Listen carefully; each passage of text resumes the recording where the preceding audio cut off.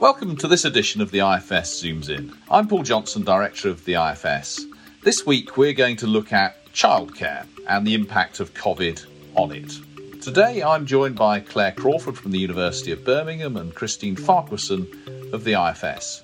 Together with colleagues at various other institutions, they've been working with funding from the Nuffield Foundation to look at the financial impact that the pandemic has had on childcare providers in England.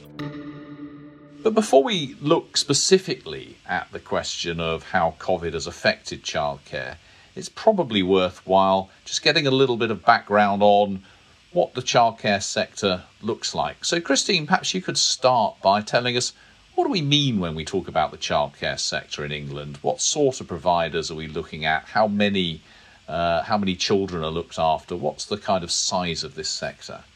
So in England, there's about 1.4 million 0 to 4-year-olds who are looked after in childcare on any given day. And that childcare is delivered by about 70,000 providers. Over half of those are childminders. These are typically small businesses, usually self-employed people, where one person looks after 3, 4, 5, 6 children, often in their own home. But because childminders are so small, they deliver a relatively small share of the overall places in the sector. And actually, it's private sector providers who deliver almost half of the childcare places in the sector. These providers typically offer things like nurseries, often with a mix of income from parents' fees and income from the publicly funded free entitlement to childcare. The other providers in the sector are voluntary sector providers and maintained nursery schools and nursery classes, which are more usually attached to schools and typically are more skewed towards offering publicly funded childcare places. Can you just give us a sense of, for that sector as a whole, roughly what fraction of its income comes from parents paying fees and what fraction comes from government subsidy of one kind or another? In England, the government subsidises childcare in a bunch of different ways. One of the most well known of these is the free entitlement to a part time childcare place for all 3 and 4-year-olds, plus an extra 15 hours a week for those in working families, and a part time place for 2-year-olds in the most disadvantaged families. That free entitlement funding makes up about a quarter of the income in the sector. Most of the rest, around 2/3, is paid by parent fees. And so these are parents who are reaching into their own pocket to pay for childcare. But that doesn't mean that the government is entirely uninvolved. Those parent fees are also subsidized in a variety of ways, ranging from programs like tax-free childcare or employer-sponsored childcare vouchers to subsidies through the working age benefit system like universal credit and the working tax credit. So that's broadly what the sector looked like before COVID hit. Very large numbers of young children going into childcare, with a large part of that financed by government subsidy. But what's happened since March? What sort of access to childcare has there been?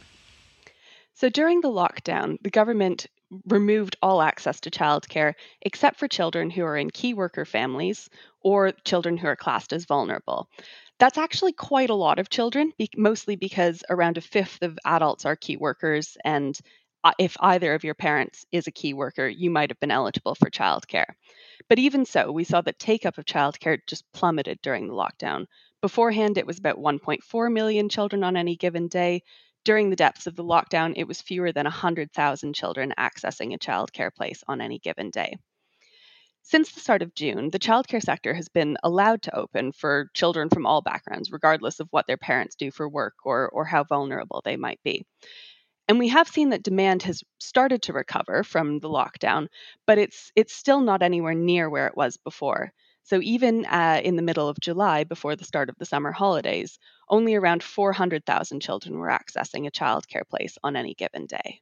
Oh, that's interesting, and that's not because there were any constraints on what childcare providers were able to do. That was just a huge drop in demand relative to where we were before March. Yeah, so there were two factors going on in that. One thing that we know from the official statistics is that only around 2/3 of childcare providers were open at that point. So a big increase from the 1/3 of providers who had been open during the lockdown, but still nowhere near to everybody opening their doors back up. So some families might have found that their, usual childcare provider was not yet either ready or willing to take them back on. But there's also a variety of other reasons why parents might have been avoiding childcare. They might have felt that with school age children still working from home and doing home learning, it didn't make a lot of sense to pay for their younger children to go out to childcare, since they would still be balancing kids and working from home on their own anyway. And they might have been concerned about the health impacts of sending their kids away. This is something that we've seen a lot of from families with school age children. So that's a big reduction. 2/3 of the childcare providers might have been open, but you've only got about a third of the number of children in childcare in July relative to the pre-COVID period. You've obviously had that period when very few children were in childcare. What does that mean for the childcare sector, and how have childcare providers been supported to survive through a period when you might think they would all just have gone bust if they hadn't had some sort of support over this period? The government supported the sector in a variety of different ways. One of the most important of these is that free entitlement funding, that public support for childcare, has continued uninterrupted during the lockdown. Regardless of whether that child was actually going and taking up their free entitlement place, their provider was still getting the income for that. And that's been really important in protecting the income and the financial position of providers who deliver a lot of those publicly funded hours.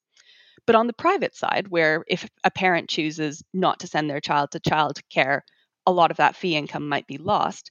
The government's taken on a range of other approaches. The providers have been able to use the furlough scheme or the self employment grants, which mainly apply to childminders. And so those are kind of wider economy wide programs of support, but they also make a big difference for the sector as a whole. There have also been some programs that are specific to the childcare sector, including relief on business rates for nurseries, as well as a variety of much more local, much more ad hoc programs, such as small grants or retainers that some local authorities chose to pay providers.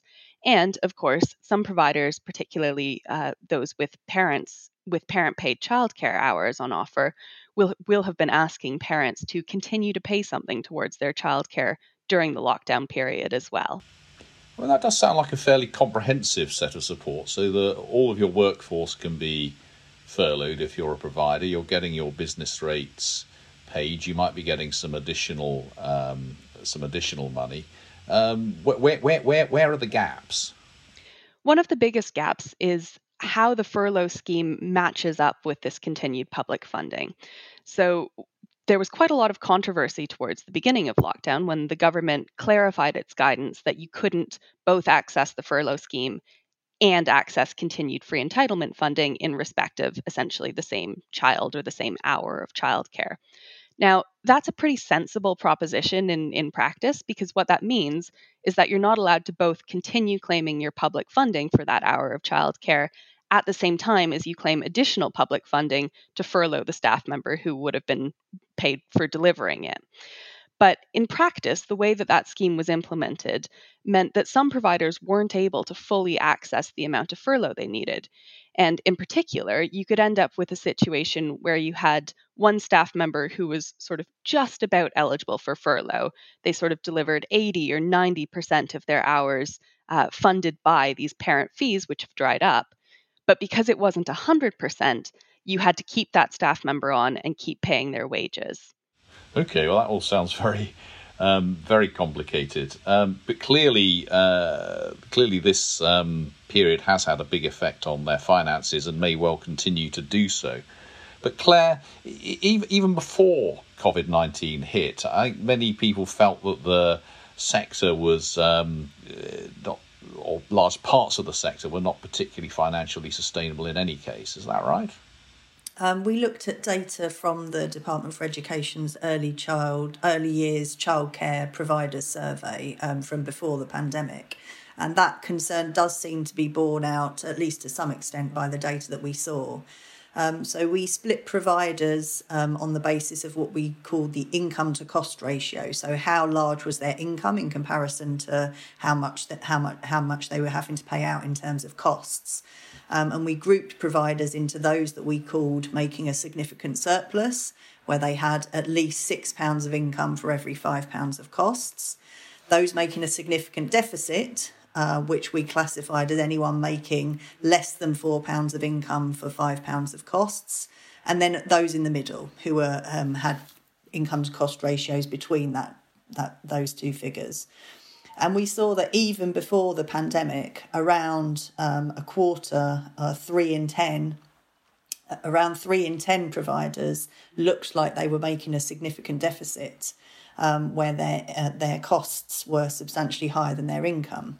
So, of course, we don't know whether that was a temporary situation where they might just have had very large costs and a dip in income which they were coming out of, or whether that might have been foreshadowing a more serious financial issue that might have ended up forcing them out of the sector.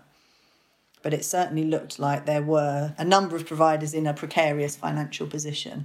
Well, that's a remarkable statistic. 3 in 10 providers making a loss. I mean, that's clearly not sustainable. Even ignoring COVID, that's clearly not sustainable over time. Yes, I mean, each quarter and each year we certainly see a lot of turnover in the childcare market. So I think in the year kind of immediately preceding the pandemic, we saw about an eighth of providers who were registered with Ofsted to deliver childcare at the beginning of the year having exited the market by the end of the year. So that doesn't mean that they closed down and nothing replaced them necessarily, but it certainly means that one business owner might have shut down their business and another one might have taken over in their place. I mean, one important thing to bear in mind with these statistics, as Christine was alluding to earlier in her description of the sector, is that childminders do make up a very substantial proportion of providers, and it seems like they have more precarious finances on average, if you like. So more like a third of childminders were running a significant deficit before the pandemic, and that compares to more like 10% of those in the private and voluntary sector. So childminders do seem to be a group of childcare providers who are at particular risk of experiencing financial difficulties. So, Claire, going into the crisis, we already see the childcare sector potentially struggling financially somewhat. What does your analysis suggest might have happened to the sector since the end of March?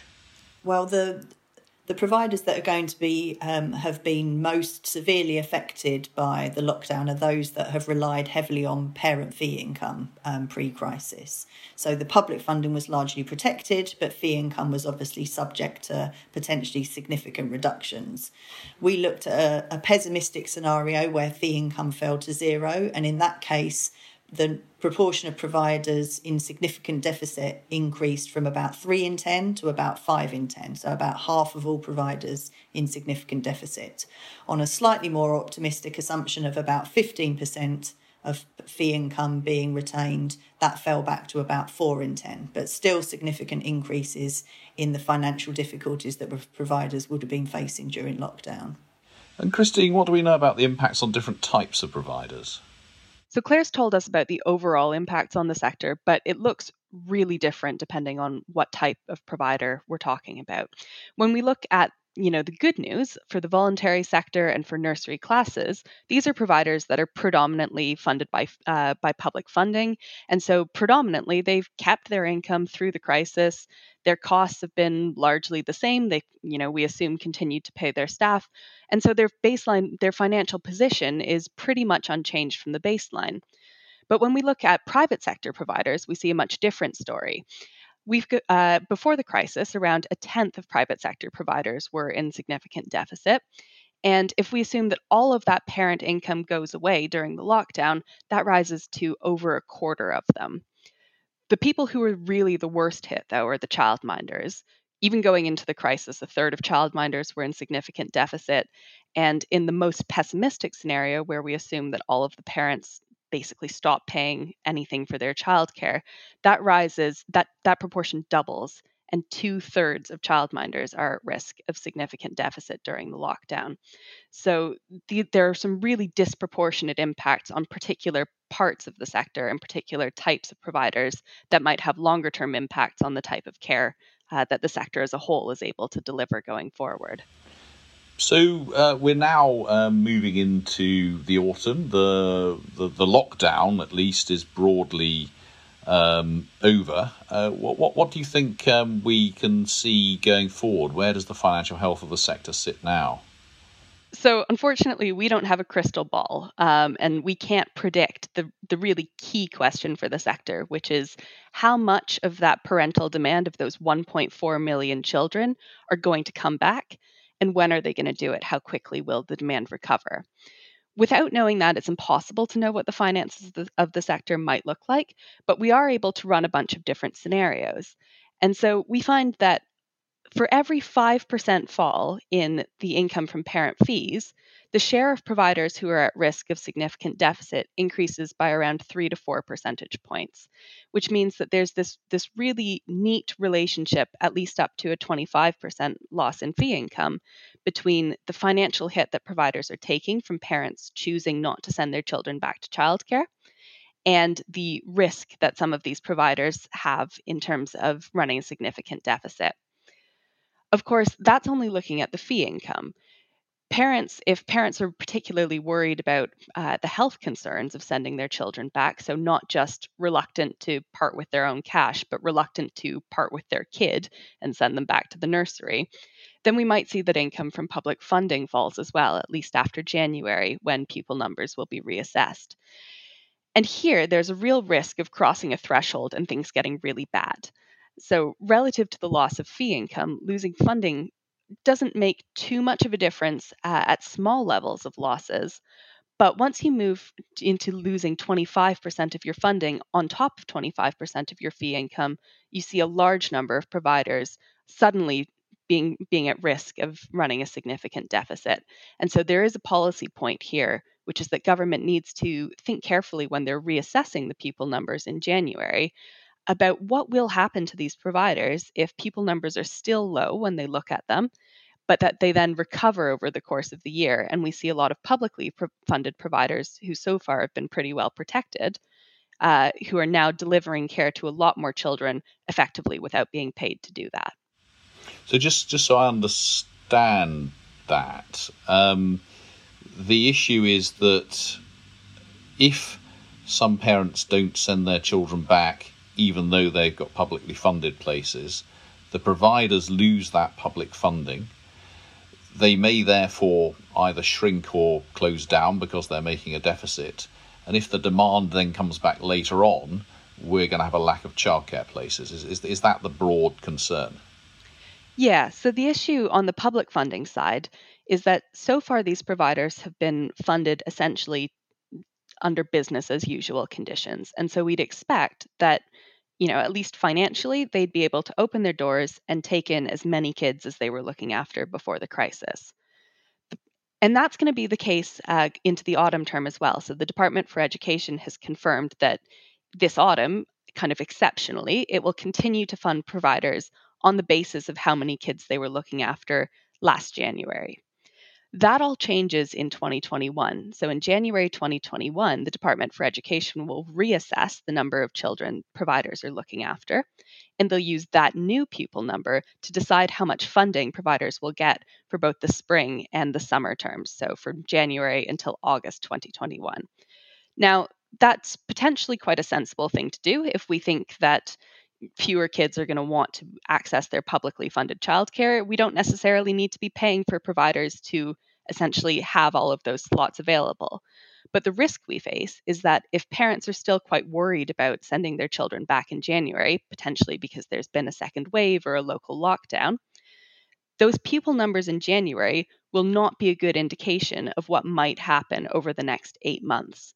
And so we risk a situation where in June, July, August, providers see a lot more children wanting to take up their, legally guaranteed place for a free entitlement offer at providers who are not receiving any money to provide or to deliver that place.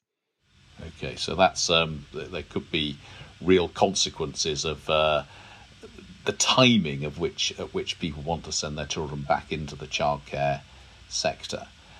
Claire, we focused a lot on the financial risks to the sector so far, but what sort of other risks might it face over the next year or so?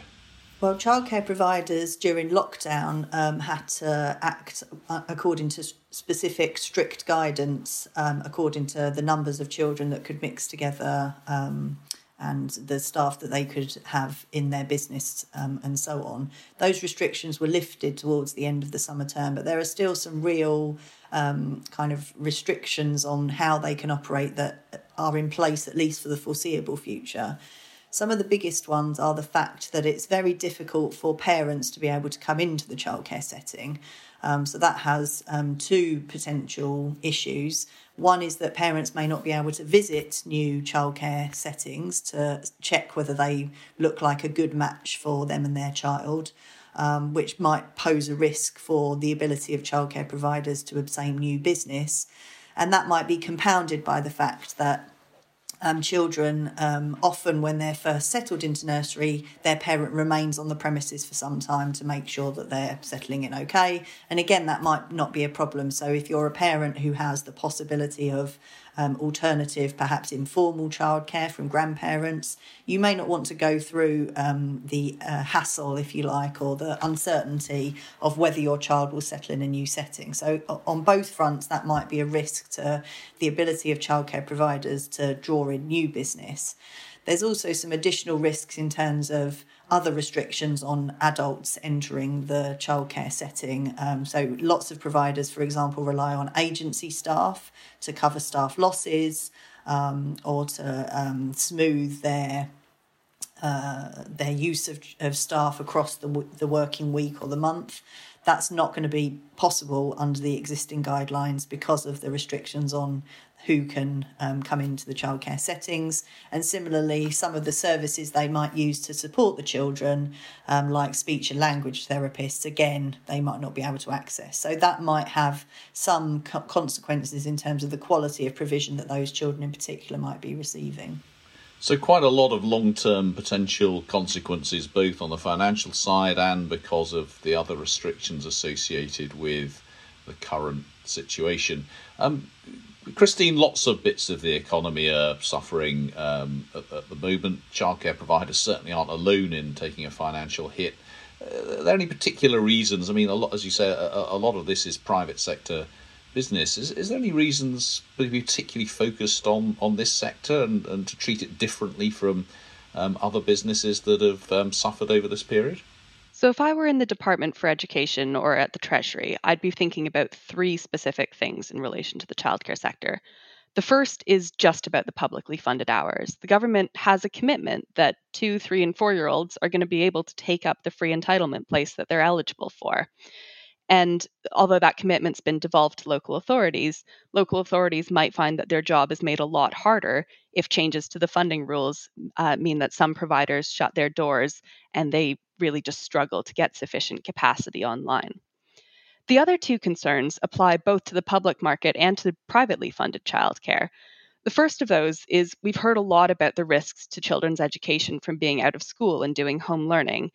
And traditionally, at least, one of the reasons that the government has provided childcare and has subsidized childcare is in order to help children to develop school readiness so that they're ready to learn when they first go to reception and to help minimize the gaps between children from poorer and richer backgrounds. Now, the evidence about how well that's worked in the English system is pretty mixed, but most of those comparisons are between having free childcare versus having paid for childcare. We know much less about the risks of having childcare versus having no formal childcare at all in England. The other point is that parents need childcare. One of the biggest reasons that the school closures have been so damaging to families has been parents have been asked to be teachers and childcare centers in their own homes at the same time as they're trying to work. Now that people are starting to get back to the office and we're seeing much more of a push for people to leave their homes and go back to their places of work, it becomes even more important that parents of these very young children have some sort of credible plan in place to look after them.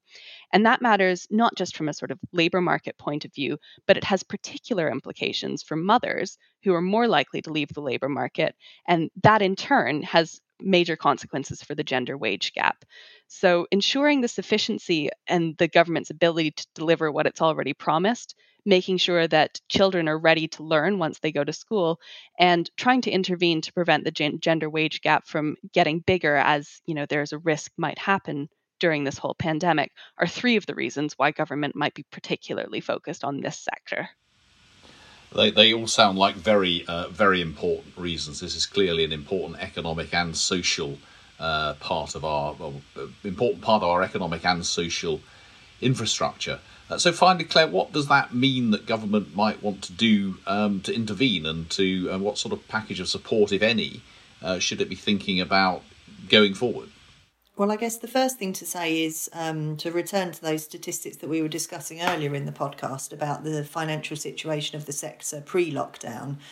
We saw, even before the pandemic, that there were large proportions of providers that seemed to be struggling, facing financial difficulties. And at that point, aside from the support that the government was providing through the public funding of free entitlement hours and through the demand subsidies by helping parents pay their fees as a result of the tax-free childcare and universal credit support and so on, it wasn't stepping in to try and prevent providers at financial risk from exiting the market. The market seemed to be relatively mature. It was seeing levels of turnover from year to year, but was still providing childcare at a level that was sufficient to offer all of those children that are eligible access to their free entitlement places. So I guess on the one hand, you could argue that the market may be able to respond on its own. We've seen evidence from pre-pandemic that providers enter and exit the market and respond to changes in demand. The question, of course, is whether that is likely and able to continue now. We've obviously seen a very big change in parental demand, much more than providers at a national level will have experienced before. And the question would be whether the market might need some support in order to ensure that capacity is retained everywhere that we need it. In terms of how the government might respond if it chose to do so, we heard from Christine that the providers who were most at risk of leaving the market, who were being tipped into significant financial difficulties, if you like, as a result of COVID, were mostly childminders and to some extent those private providers as well.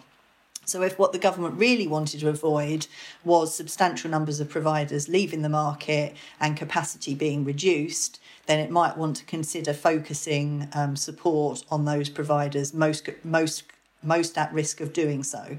So those providers who would otherwise have looked to be financially viable businesses but saw a significant hit as a result of the pandemic. I guess one important thing to say is that the best way to target those providers will not be by changing public funding entitlement rates, for example. And the reason for that is the providers who are most at risk as a result of the pandemic are those who are most reliant on parent fees for their income. And changing the amount that the government pays a childcare provider per hour for the funded hours that they provide the children in their setting is not going to help those providers who are most at risk of exiting the market. Of course, as Christine was describing, the government may well wish to target providers who do offer free entitlement hours for reasons that are nothing to do with their likelihood of going out of business, but rather of ensuring that they can meet their guarantee of a free entitlement place. But it is worth pointing out that the providers most at risk of exiting the market as a result of the pandemic are not those who are mostly reliant on public funding. So that particular mechanism may not be the best choice of support. So this is an incredibly important part of the UK social and economic infrastructure, as we've discovered. Childcare providers were, a lot of them were financially struggling even before we came into the crisis, and that's clearly been exacerbated by what's happened over the last several months. One of the concerns going forward is that may continue as demand for childcare places falls at least for a period, which might result in some childcare providers going out of business, though we can expect that demand to increase over time, and that will be very difficult to meet that demand if in the shorter term some childcare providers have closed down. Finding the right way for government to support those providers, particularly the smaller ones, particularly the ones dependent on parental fees, which are the ones that are going to be struggling the most, might not be straightforward, but it might well be an important part of policy over the next 6 to 12 months. We hear a lot about other parts of the education system, about schools and universities, but we don't hear so much about this incredibly important part, the childcare providers. Thank you very much to Claire and to Christine for taking us through that set of analyses of what might be happening in that sector, and really illuminating some of the problems that the sector's facing and some of the choices that the government's now going to face. I think that brings us to an end of this episode. If you did enjoy this episode of the IFS Zooms In, please hit subscribe and rate us. And you can always stay on top of our latest work by visiting www.ifs.org.uk. Stay well, and we look forward to speaking to you again soon.